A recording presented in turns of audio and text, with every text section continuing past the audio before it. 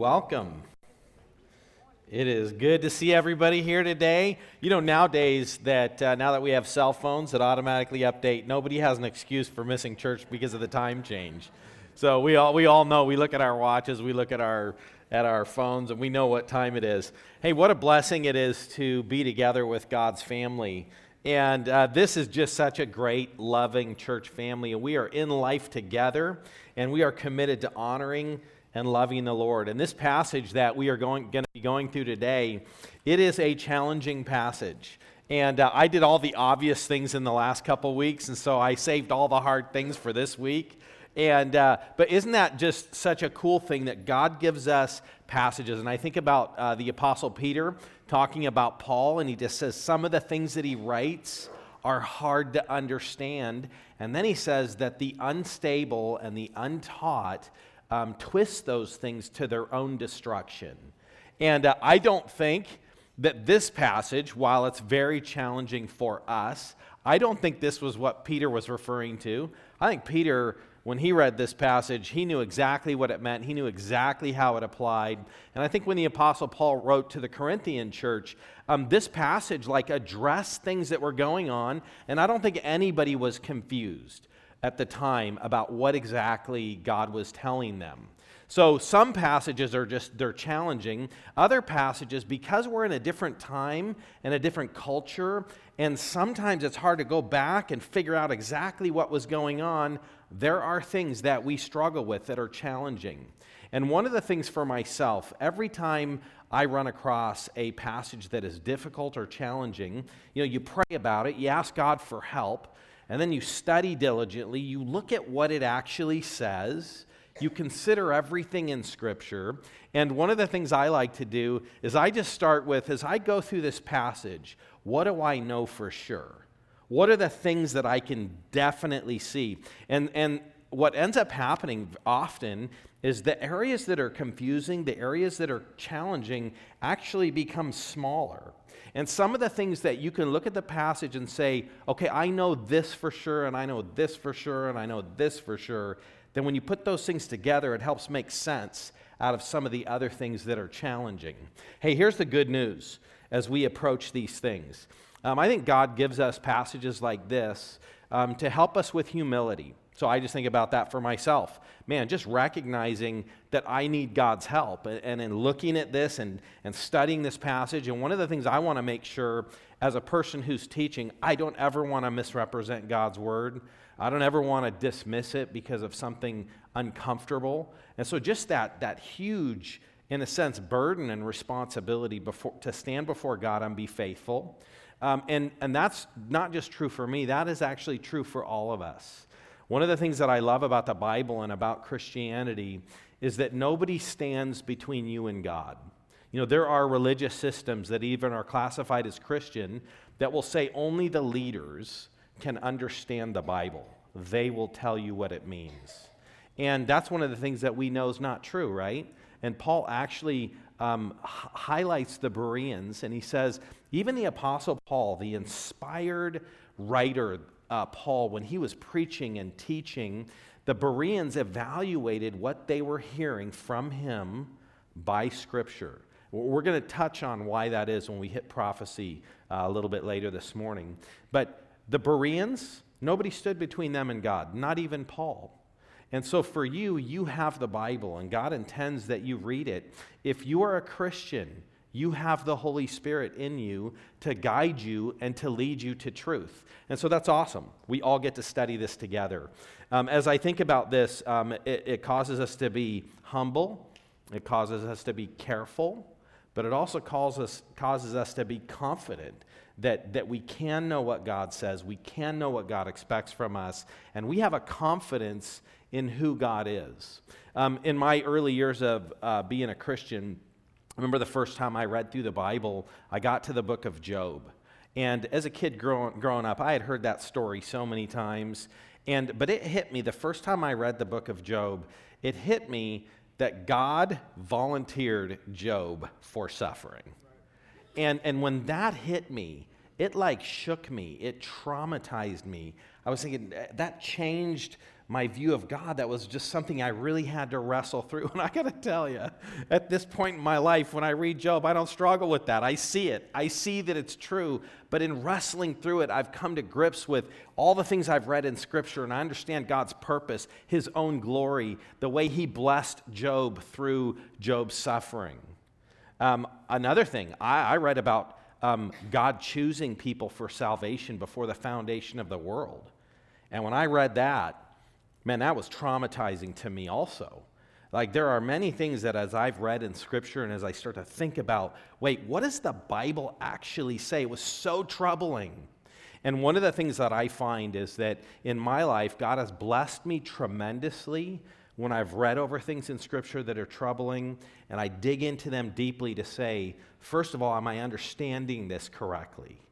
And then secondly, am I willing to set aside my own preferences and desires and embrace what God, our Creator, has said? Or am I going to say, I intend to interpret this passage according to my own preferences and my own sense of right and wrong? And so I think these passages are a blessing. They're also a blessing because they allow us to consider unity in the body of Christ. The fact that we can look at one another, and though we may have different perspectives, we realize if you have one opinion and I have a different opinion, we are not both right. Like, there's a lot of people who go, yeah, these are three valid views, and so we can each pick which view we want and we can have them. But there's only one valid view, and that's the one that understands Scripture correctly. So if I disagree with you or you disagree with me, we're still brothers and sisters in Christ, and we still love each other, and we recognize, we come with humility to these things, understanding that we can see things differently, but we also know that there is only one truth, there is only one thing that's right, and our prayer is that as we study and grow, like some of the things I used to think that I've come to know, I've come to understand more fully, we're praying that eventually we will all see it right. And as the body of Christ, that we help each other in that way. So we're not good, we don't just go, yeah, let's just have various views and they're all right. No, they're not. But we still love each other in the body of Christ. And so let's jump into this. As we get into this passage, it's important that we rightly understand and obey God's word, and that involves faith. Faith is believing that God is real and that God is good. That's the definition that Hebrews gives us of God, that we know that He's real and that we know He's good. And faith, rightly understanding and obeying God's word, involves love for God. Because when you love God, you will obey what He says. And also, part of your love for God is reflected in your love for others. I think about God just as we love God because He first loved us. And that is just so amazing. One of the things we're going to be looking at here is what it means to be made in God's image. And I think about my kids growing up. I would look in the rearview mirror and I would see my kids in the back of the van. And they were just so incredibly cute. But one of the reasons I loved them so much is that when I looked at them, they looked like Michelle.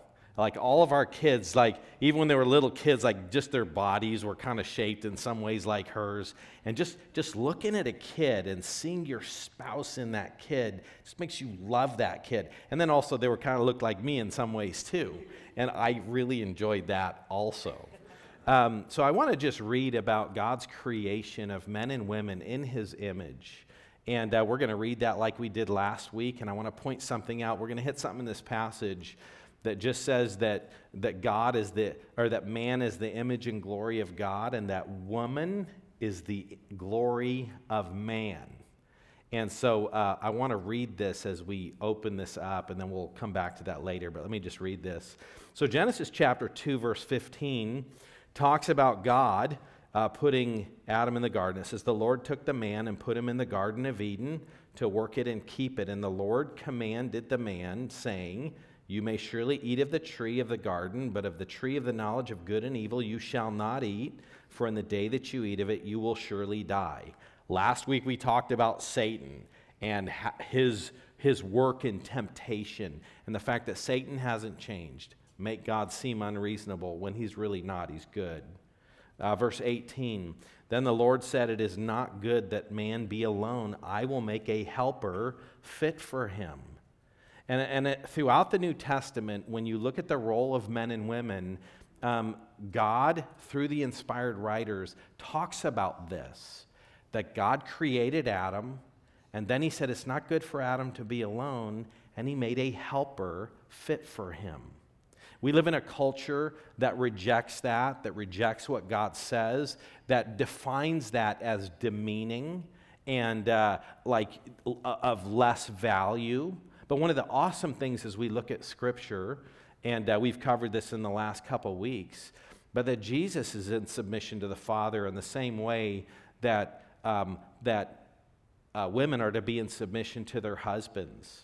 You know, we see that is the same. Jesus is not the demeaned member of the Trinity. That is not a demeaning thing. The Holy Spirit, who is infinitely more valuable than us, is our helper. It is not demeaning to be a helper. And yet we have a culture that rejects what God says about what God intends for men and women. And they say that is for the good of women, but the truth is it is destructive to men. It is destructive to women anytime we throw off something that God says. And we're seeing right now in our culture the full extent of that, where we take a man who says, I feel like a woman, and then put them in women's sports. And as irrational as that is, that's easy for us to see. But as irrational as that is, it is equally irrational to try to remove what God has designed about the purpose and function of men and women. And so as we look at this, God says, I'm going to make a helper fit for him in verse 18. And then Adam names all the animals and notices that there's not another match for him. So God helps him see his need for someone else like him. Verse 21, so the Lord God caused a deep sleep to fall upon the man, and while he slept, he took one of his ribs and closed up its place with the flesh. And the rib that the Lord God had taken from the man, he made into a woman and brought her to the man. I just want to say something. God made Adam. And, okay, well, let me back up. God made dirt. And then he took dirt, and he used that dirt to make Adam. And then he took Adam that he had made, and he took a piece out of Adam, and he made Eve. Who made Eve? Like, did Adam make Eve? No, God made Eve. And God made Eve out of the material that he made, Adam. So there is this unique thing, but God is the creator of Eve. And it just says that, verse 22, and the rib that the Lord had taken from man, he made into a woman and brought her to the man. And then the man said, this is at last bone of my bone and flesh of my flesh. She shall be called woman because she was taken out of man. Do you sense that? This is at last bone of my bone and flesh of my flesh. He just looks at Eve and says, oh my goodness, I love this. This is awesome. He's so thankful. Hey, that's how we feel every morning, those of us who are married. When we wake up, we look at our wives, and we're so glad they're there. And we're so glad that God put them with us. And we love that. And Adam was just as excited, maybe even more excited, because at this point there was no sin. Sometimes we get sin that interrupts our relationships, right? That wasn't present. But it's just awesome. You know, Genesis 1:27 says, God created man. This is a summary of this that happens earlier in chapter 1. In his own image, and in the image of God, he created them, male and female. And so men and women are made in God's image. And one of the things that we emphasized last week is that Satan wants you to go to the right or to the left. What he doesn't want you to do is exactly what God says. And so Satan wants you to get off to the left. And if you're a leader, God has intended that you be a leader. God wants you weak. He wants you distracted. He wants you self-absorbed. He wants you to abandon your post and to leave a leadership vacuum, That's what Satan wants, that you will not be the spiritual leader of your home, that you will not function in the church the way that God intends, that you will not demonstrate submission by submitting and following Christ. That's what Satan wants for men. He wants you passive and out of the way. What Satan wants for women is that you would, as a follower, that you would be contentious, rebellious, fighting for control, that you would abandon what God wants for you and step into a role that God has intended for someone else. Another thing that he would be happy with, God would be happy with a leader, Satan would be happy with a leader that was abusive, selfish, and domineering. Satan's happy with that too. That's not what God intends. And as a follower, Satan would be happy if women were abused, sidelined, not functioning as God intends. Satan's happy for any of those options. But what God wants is loving, servant-hearted leadership, strong, protecting, guiding, as you set an example of faith and submission and following to Christ.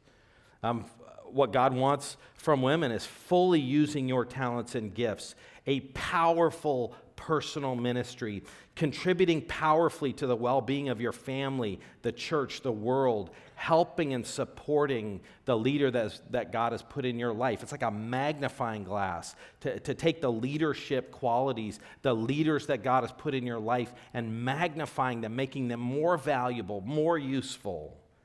And that's God's put us together to help one another in that way. God wants you to be effective and blessed. That's why Proverbs tells us, don't swerve to the right or to the left. Turn your foot away from evil. God wants us to be right where he tells us to be. And so let's jump into this passage, and I'm going to read it. And I will just say this, like as you read this passage, there are things that you read, just like when I read Job, there were things that struck me as challenging. When I read Ephesians, and I looked at Ephesians chapter 1 and other places in the Bible, and I read it, and man, it was just so hard. I remember when Jesus' mom comes and says to him at the wedding, the first wedding in John, I think it's John chapter 2, where she says, hey, can you turn, Jesus, help us, we're running out of wine or whatever. And Jesus says, woman, what does this have to do? What does this have to do with me? And he just calls her woman. And when you read that, sometimes that could come across disrespectful. That wasn't disrespectful. That was a loving, gracious, endearing term. And I would say if you could understand this passage as God intends it, it wouldn't be offensive. It wouldn't be difficult. You would see it. You would love it. You would understand God's love and value of every person and just his guidance and his direction. So if you struggle with it, sometimes it's because of how it hits us. Sometimes it's because of problems in our own heart and in our own character and things that we've learned. And there's ways that we need to be conformed to the image of God. And we're not there yet, but reading through Scripture is part of how we do that. So let's read this passage. 1 Corinthians 11:1, be imitators of me as I am of Christ. Now I commend you because you remember me in everything and maintain the traditions even as I delivered them to you. So Paul's an example, and the Corinthian church is embracing God's truth, the Bible, the traditions that he is delivering to them. They are holding to those things. Verse 3, but I want you to understand that the head of every man is Christ, and the head of a wife is her husband, and the head of Christ is God. That is a timeless truth because it is ordered in the very nature of the Trinity in how that is explained. We need to function as believers. Let's look at 1 Corinthians 11:4. Every man who prays or prophesies with his head covered dishonors his head. Every wife who prays or prophesies with her head uncovered dishonors her head, since it is the same as if her head were shaven. For if a wife will not cover her head, she should cut her hair short. But since it is disgraceful for a wife to cut off her hair or shave her head, let her cover her head. Verse 7, for a man ought not to cover his head, since he is the image and glory of God. But the woman is the glory of man. For man was not made from woman, but woman from man. Neither was man created for woman, but woman for man. That is why a wife ought to have a symbol of authority on her head because of the angels. Verse 11, nevertheless, in the Lord, the woman is not independent of man, nor man of woman. For as the woman was made from man, so man is now born of woman, and all things are from God. Judge for yourselves, is it proper for a wife to pray to God with her head uncovered? Verse 14, does not nature itself teach you that if a man wears long hair, it is a disgrace for him, and if a woman has long hair, it is her glory? For her hair is given to her for a covering. Verse 16, if anyone is inclined to be contentious, we have no such practice, nor do the churches of God. Hey, that's a challenging passage. And everybody, it's like, I don't care what you read about this passage, the first thing that everybody says is, this is a tough passage. So let's jump in here, and I want to just point out a few things. The first point this morning is this, that everybody should fully function within God's design. We should all fully function within God's design. I was thinking about, for many years, I was an associate pastor, wasn't the lead pastor, I was an associate pastor, and I had just sensed this calling that God was moving me toward being a lead pastor, and actually that many years before I actually did it. You know, I was thinking about my family and just realizing I would need to leave where I was, and my father was old and not a believer, and I just thought, I don't want to move away from my dad before he knows the Lord. And so I stayed and I prayed, and part of the reason I stayed at my church and stayed in the role that I was in is because I wanted to be a part and do everything possible to see my dad come to know the Lord. And God was gracious, and shortly before I came here, my dad came to know the Lord and passed away. And that was part of the freedom for me to be able to move on there. Also, I looked at my kids, and one of the things that I thought about was, I'm not the lead pastor, and I kind of have a desire to do that, but I would ask myself, am I able to fully function and use my gifts? Do I go to work every day and I'm unable to do the things that God has called me to do? I taught in a different capacity. I preached at church, but I did other things. I taught smaller groups, and I taught different people, and I functioned differently. And even though in some ways we were the same, we had the same gifts, there's no value difference between me and the lead pastor, but God had put me in a role, and I fully functioned in that role. And now that's changed, and I have different responsibilities, and I do function differently, but I was not missing out in any way on using anything that God had given me, any abilities.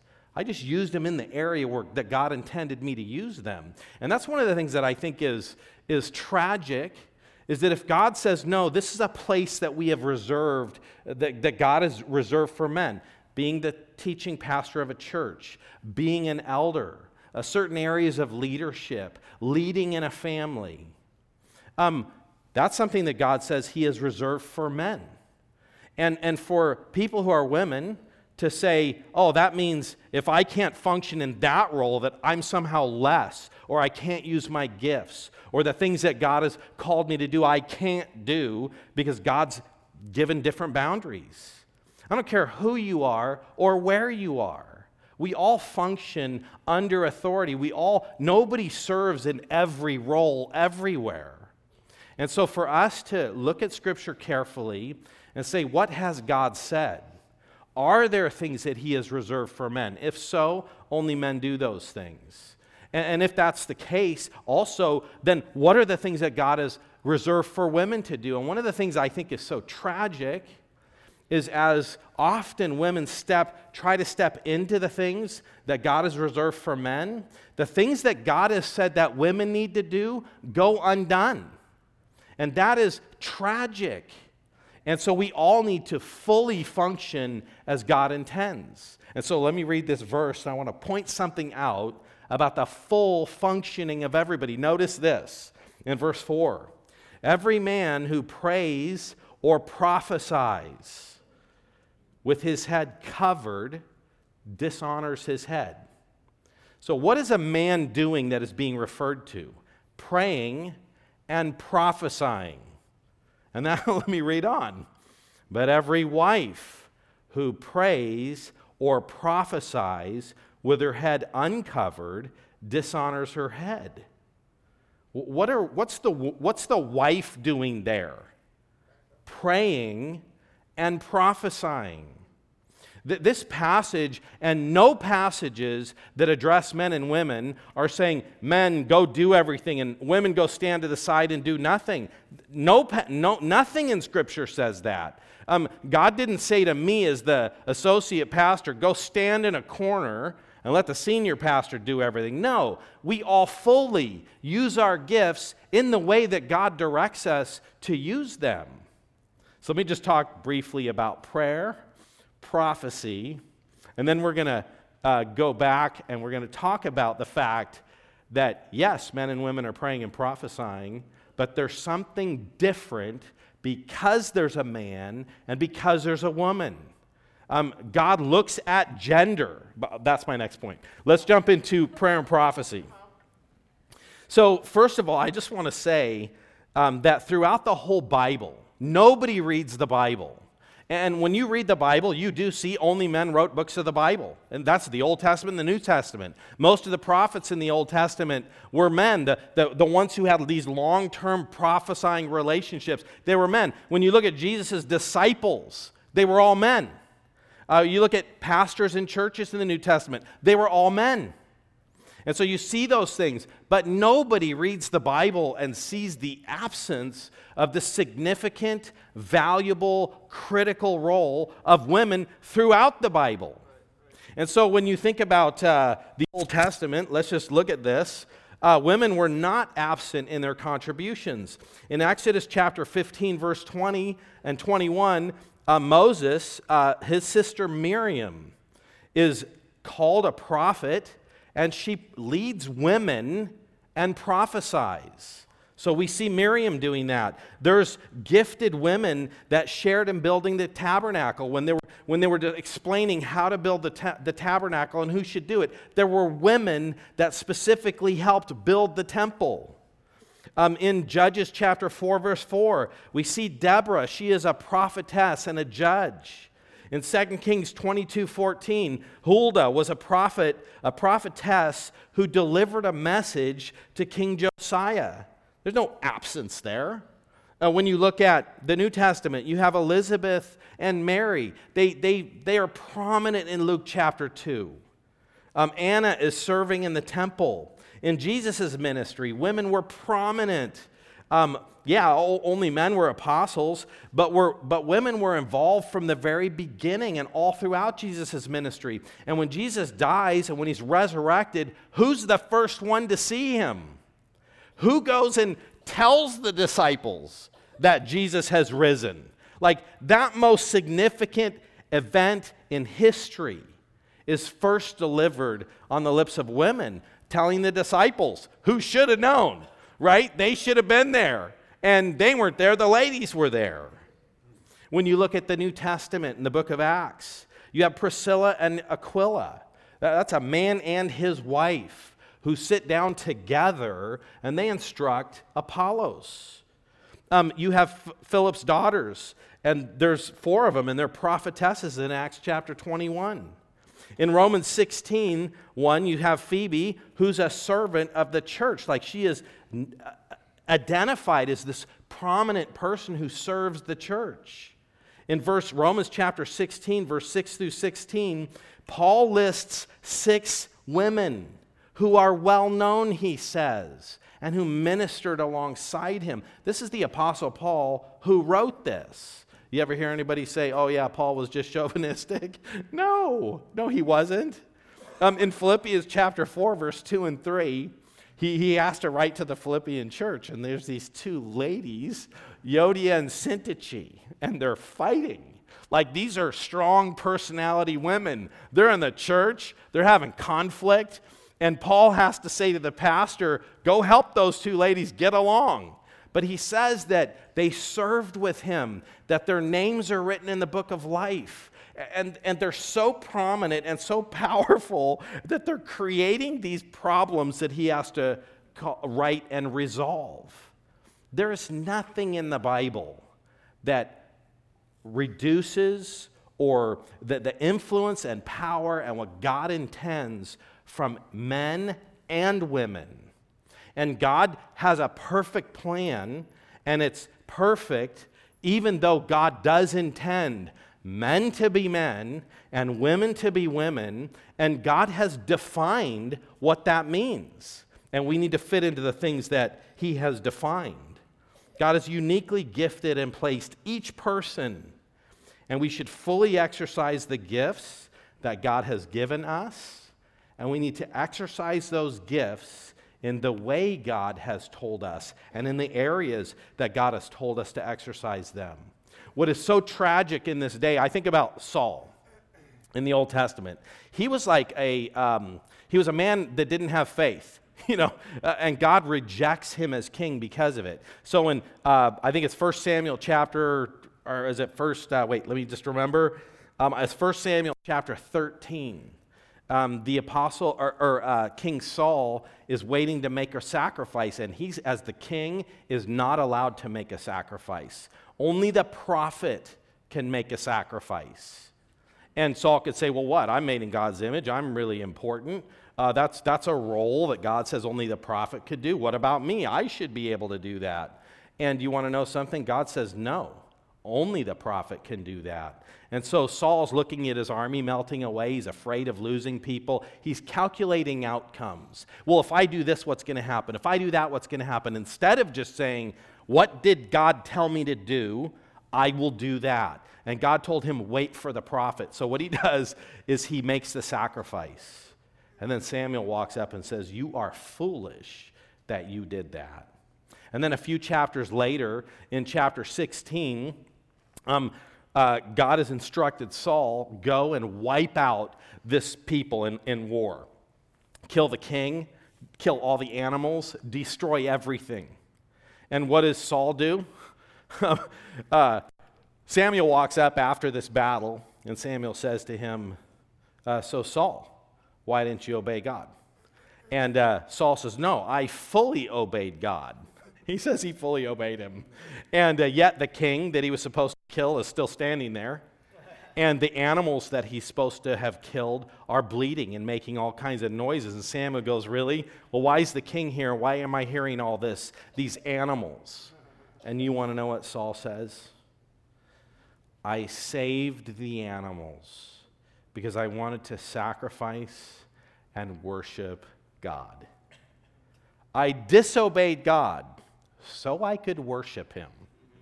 And that's the verse I read last week where Samuel says to Saul, to obey is better than sacrifice. And rebellion is like the sin of divination.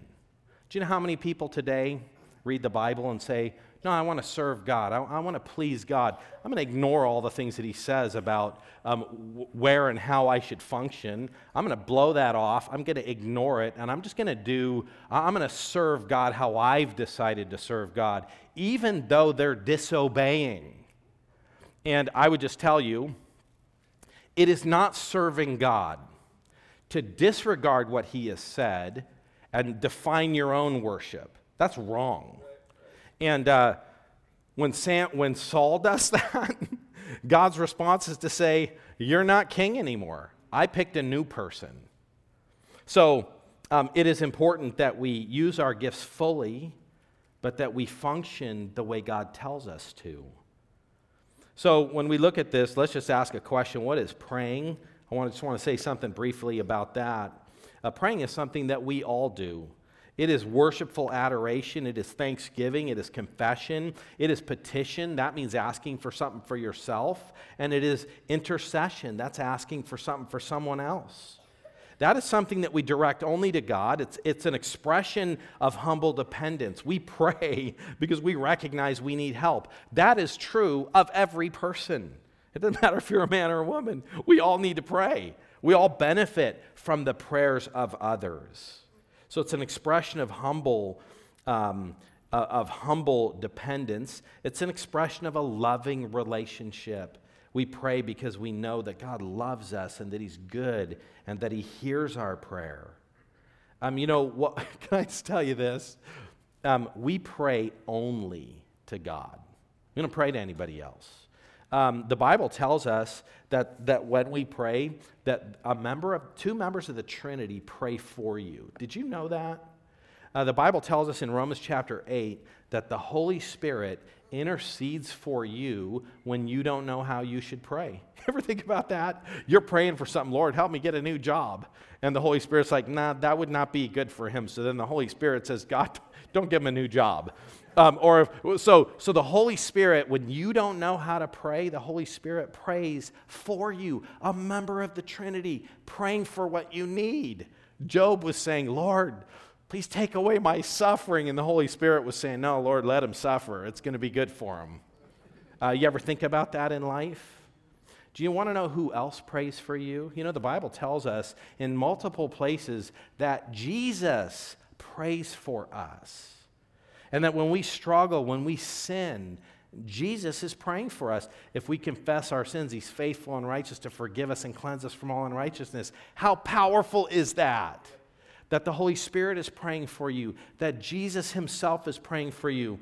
And the reason that we pray only to God is because God is omniscient. That means he knows everything. Do you know that nobody else is omniscient?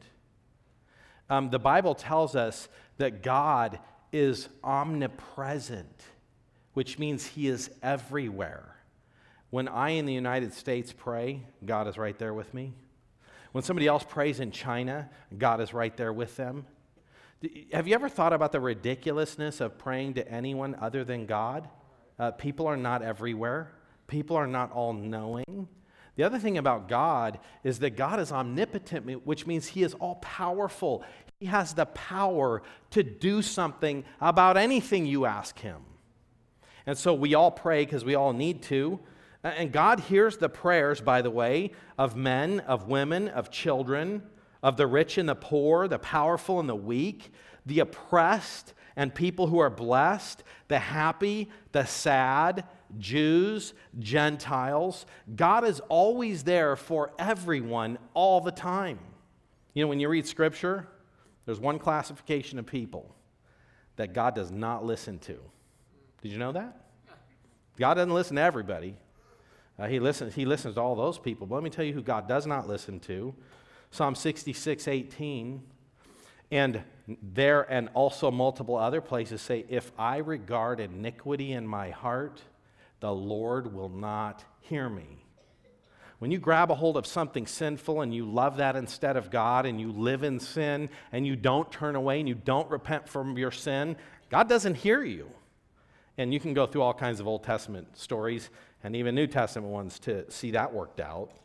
You know, everybody has access to the very throne of God. Let me say something about prophecy. What is prophesying? We should fully function. Well, let's talk about prophecy. The Bible tells us this, Exodus 15:20. Then Miriam, the prophetess and sister of Aaron, took a tambourine with her hand, and all the women went out after her with tambourines and dancing. It's interesting when people talk about women prophets in the Old Testament, they leave off some of what it says about the women prophets in the Old Testament in some cases. So she's actually praising. Prophecy is God putting a special praise in her heart about the deliverance of Israel from Egypt. You know, the Bible says this in Numbers chapter 12, and this is a time where this story we'll look at some point later, but this is a time where Miriam and Aaron actually oppose Moses, a leader that God has chosen. And as God is rebuking them, I won't get into all the details of that, but God does actually tell us something about prophecy here. He says, and he said, hear my words, if there is a prophet among you, I, the Lord, make myself known to him in a vision, and I speak with him in a dream.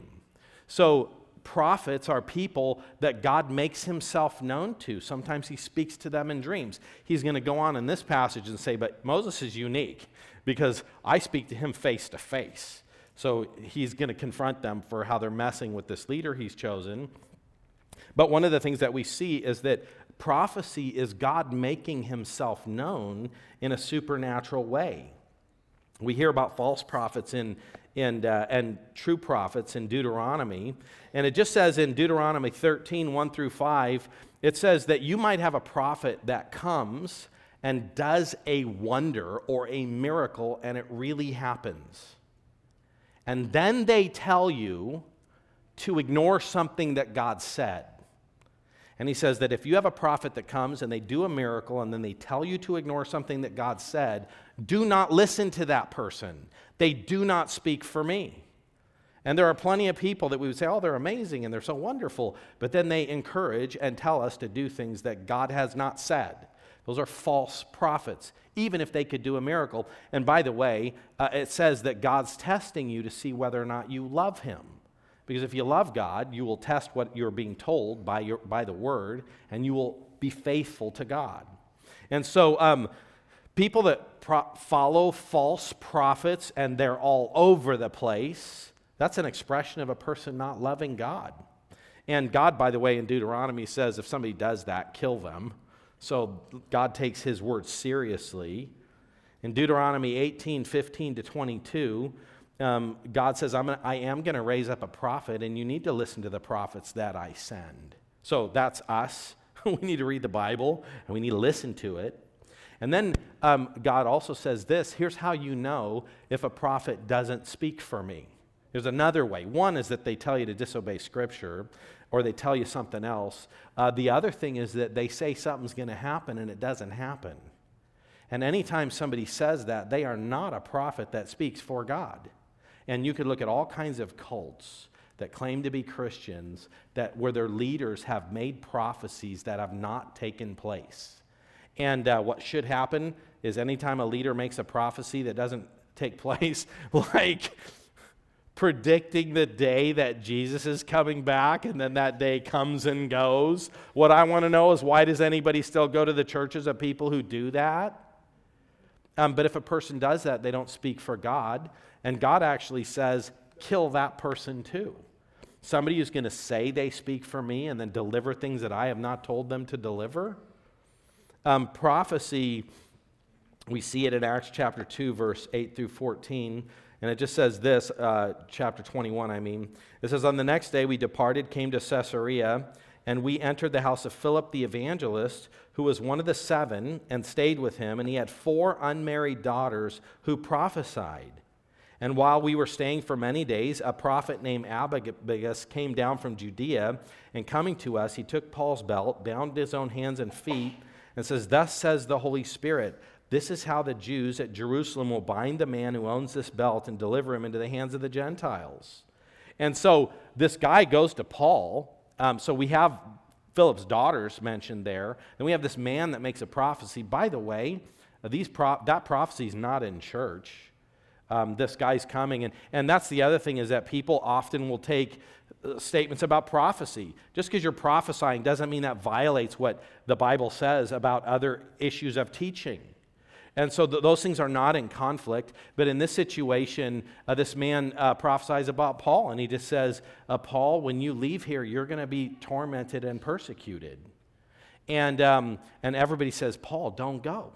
And Paul's response is to say, actually, I don't mind if I'm persecuted. In fact, I'm actually willing to die. And then he goes off. And when Paul was committed to going, even though there was going to be suffering, they just prayed for him and said, all right, the will of the Lord be done.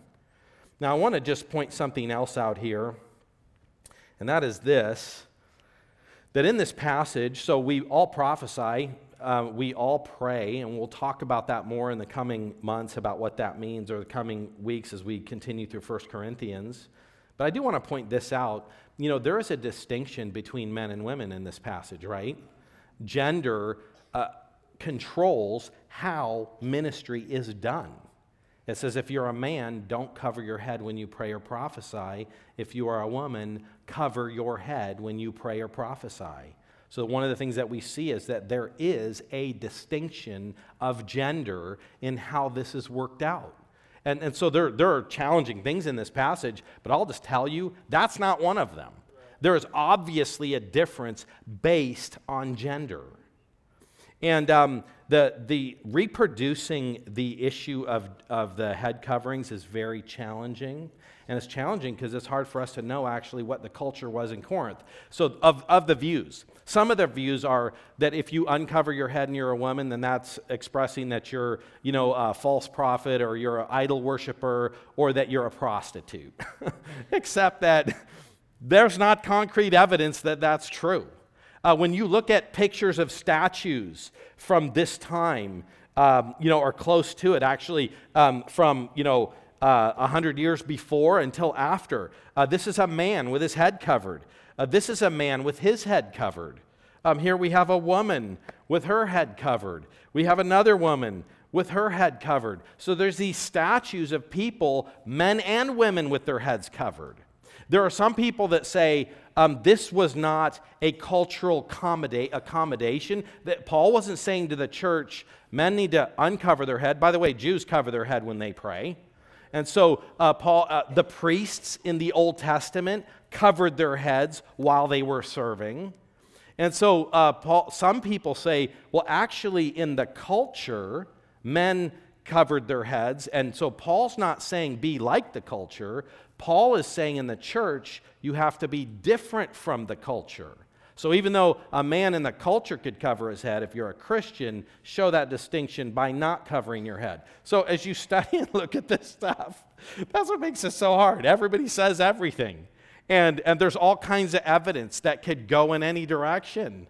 And so I'm here to tell you that I'm not sure I understand that part about the covering of the head and what the significance of it is. But what I do know is that there were distinctions in worship based on gender. And when you look through Scripture, that's clear from the Old Testament to the New Testament. Men are supposed to be men. Women are supposed to be women. Now, here's the reason that I don't think head coverings are for today.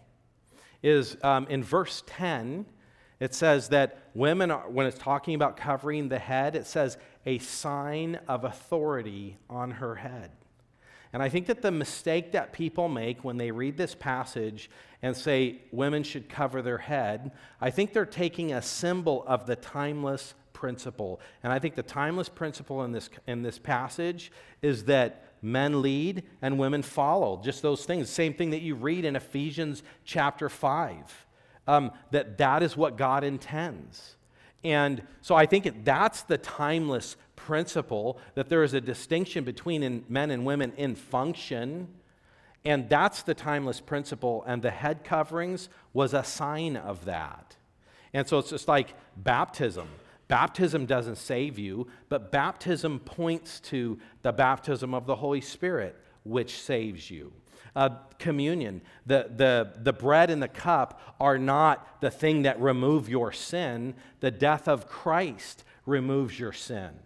And communion is a sign of that. And so for myself, as I study this passage and look at it, that's when I think that people miss the symbol from the principle that's actually being communicated. And then you just ask yourself, throughout the Bible, there's not instructions all through the Old and New Testament that talk about men not covering their head or women covering their head. That is not expressed. One of the other things I think about the New Testament, in the Old Testament, there were very specific rules about what you wore. And priests had to wear exactly what was defined. No Jew could wear a shirt that was 50% polyester and 50% cotton. Not that they had polyester and cotton. But in the Old Testament, you were not allowed in your clothing to mix fabrics. Your clothing had to all be made from the same thing. So there's all those rules. Do you know what we see in the New Testament in that regard of what you should wear? Nothing. So if this was true, talking about head coverings, it would be the only place in the Bible that what we wear is legislated in the sense of the types of clothing that you would wear. Instead, the New Testament is full of principles: dressing modestly, not bragging with your clothes, not displaying your wealth, not valuing yourself based on your external appearance. So there's all these principles, but there's not these legislated things. And so that's how I view that one. The next thing, it goes on in verse 7, for a man ought not to cover his head, since he is the image and glory of God, but woman is the glory of man. And then it goes on to creation and just says that woman was made from the man, and woman was made for the man. And a wife ought to have a symbol of authority. You know, I want to, because of the angels. So let me just comment briefly on those things. Glory is to bring honor to your head. And so I just think about Adam. He looks at Eve. He was so excited about Eve. It was like God's final touches on creation, this amazing, wonderful thing. And her purpose was to honor her head, the leader that God had given her. The purpose of the man is to honor God. It's interesting when you look at this that the man is the image and glory of God, and woman is the glory of man. Do you know why it doesn't say image and glory of man? Because women are made in God's image. So that's the emphasis of that. I just think it's the whole issue of magnifying the ministry of another person, which we all do that, right? You'll do that in your marriage, but you do that wherever you are. One of the things I think about for Michelle is she's my glory in the sense that when people meet her, their opinion of me goes up, and they think to themselves, you know, how did you get her to marry him? There must be something good about him that I'm not seeing. You know, and just that celebration, and Adam being so thankful when he saw Eve, and I think that comes into play here. And it says that it's because of the angels. So that's a challenging passage too, but let me just tell you what the Bible says about angels. The Bible says angels are watching the affairs of men. And one of the things Paul says when he's challenging Timothy is he says, Timothy, you need to obey these things in the presence of God and in the presence of the elect angels. So when Paul's telling Timothy, you need to do this, he says you need to do it because God is watching and because the angels are watching. And I just think that this is an emphasis. There's a bunch of passages in the New Testament that talk about angels watching us and seeing God's glory. And I think Paul's just saying here, you need to be serious about honoring and obeying God, and keep in mind that angels are watching. And the Bible tells us that angels long to look into the issues of salvation. They're watching mankind and thinking, man, when we sinned, God threw the angels all into hell, didn't make a way of salvation. But when mankind sinned, God makes a way of salvation, and he himself goes and dies for mankind. And angels marvel that God saved us, but he didn't save them. And that's because we're made in God's image and angels are not. So the third thing that we're going to see here, we know that men and women are distinct, but also we value everybody's equality. Let's look at verse 11. Nevertheless, in the Lord, woman is not independent of man, nor of man of woman. For as a woman was made from man, so man is now born of woman, and all things are from God. So when you consider this, we are all dependent on one another. God made us to complement each other perfectly. And when you think about just even gifts, the way God gives gifts in the body of Christ, like men and women are a perfect complement. God has given women things that are not true of men. And he's made us unique. There are contributions that women can make that men can't make. And there are contributions that men make that women don't make. And so the issue is that God has said, together I've given you everything that you need. That's the whole issue of being complementary. You know, I'm going to say by extension, that's actually gifts in the body of Christ. You know, when it's talking about the body and saying that not everybody has the same gift, God's placed the body with all the gifts to work together, that together you are who you should be. And that's why the hand isn't supposed to say, well, I'm a hand, I'm of no value, I wish I was the eye. And no, you need an eye, and you need a hand, and you need ears. And it's like we need every part just as God has made it. So that is true, generally speaking, of how God has designed men and women, but it's also true of the body of Christ as a whole, and of every group and every gathering. And the Bible tells us that in Galatians chapter 3, where it just says, there's neither Jew nor Greek, there's neither slave nor free, there is no male nor female, for you are all one in Christ Jesus.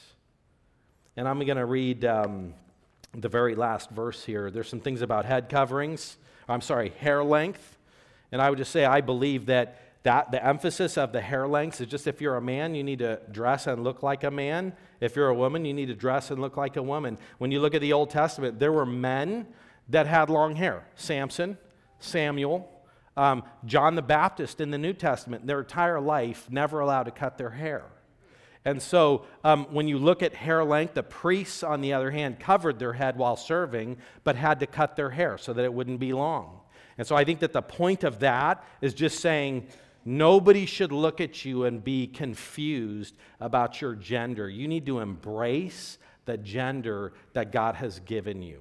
And in the Old Testament, there's verses about men not wearing women's clothing and women not wearing men's clothing, and that is true today. And it's also that is true of all the surgeries and stuff too. But I'm going to end by reading verse 16, and it just says this: if anyone is inclined to be contentious, we have no such practice, nor do the churches of God. That final verse is just saying, don't be contentious. Don't fight about stuff. Embrace what God has said. My challenge and my encouragement to you, read the Bible. Just read it. I don't stand between you and God. Read it. What's it saying? And if you read it and you don't like what it says, change your preferences. And this is something else I would tell you. If as we've gone over this, you think to yourself, I think Roger's way off. I don't agree at all. He has ignored this other verse. He has misinterpreted this passage over here. You want to know what you should do about that? You should love me, you should study, but you should come to me and say, hey, Raj, I don't understand. Explain this to me. How does this passage fit into this? You know, we're the body of Christ. We sharpen each other. We don't just go, oh, yeah, hey, let's all get together in our group that disagrees. No, we communicate. We talk about each other. You may say to yourself, oh, Raj, you've overlooked this and you've overlooked this. Well, actually, maybe I haven't. Maybe if you bring that to me, I'll explain to you how those things fit in. Or maybe you'll point something out to me that I will then go back and go, wow, I've learned something. I've grown. You want to know something? I don't know everything. I'm still trying to grow and learn. But we're the body of Christ. We love each other, and we don't just separate about things. We communicate, we talk, and nobody stands between us and God. So let me pray for us. Lord, thank you so much for your word, and Lord, for a challenging passage, and yet, Lord, we love it.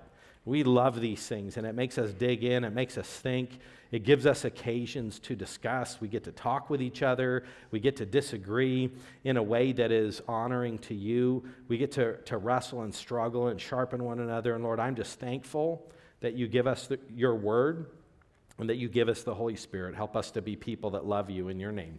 Amen.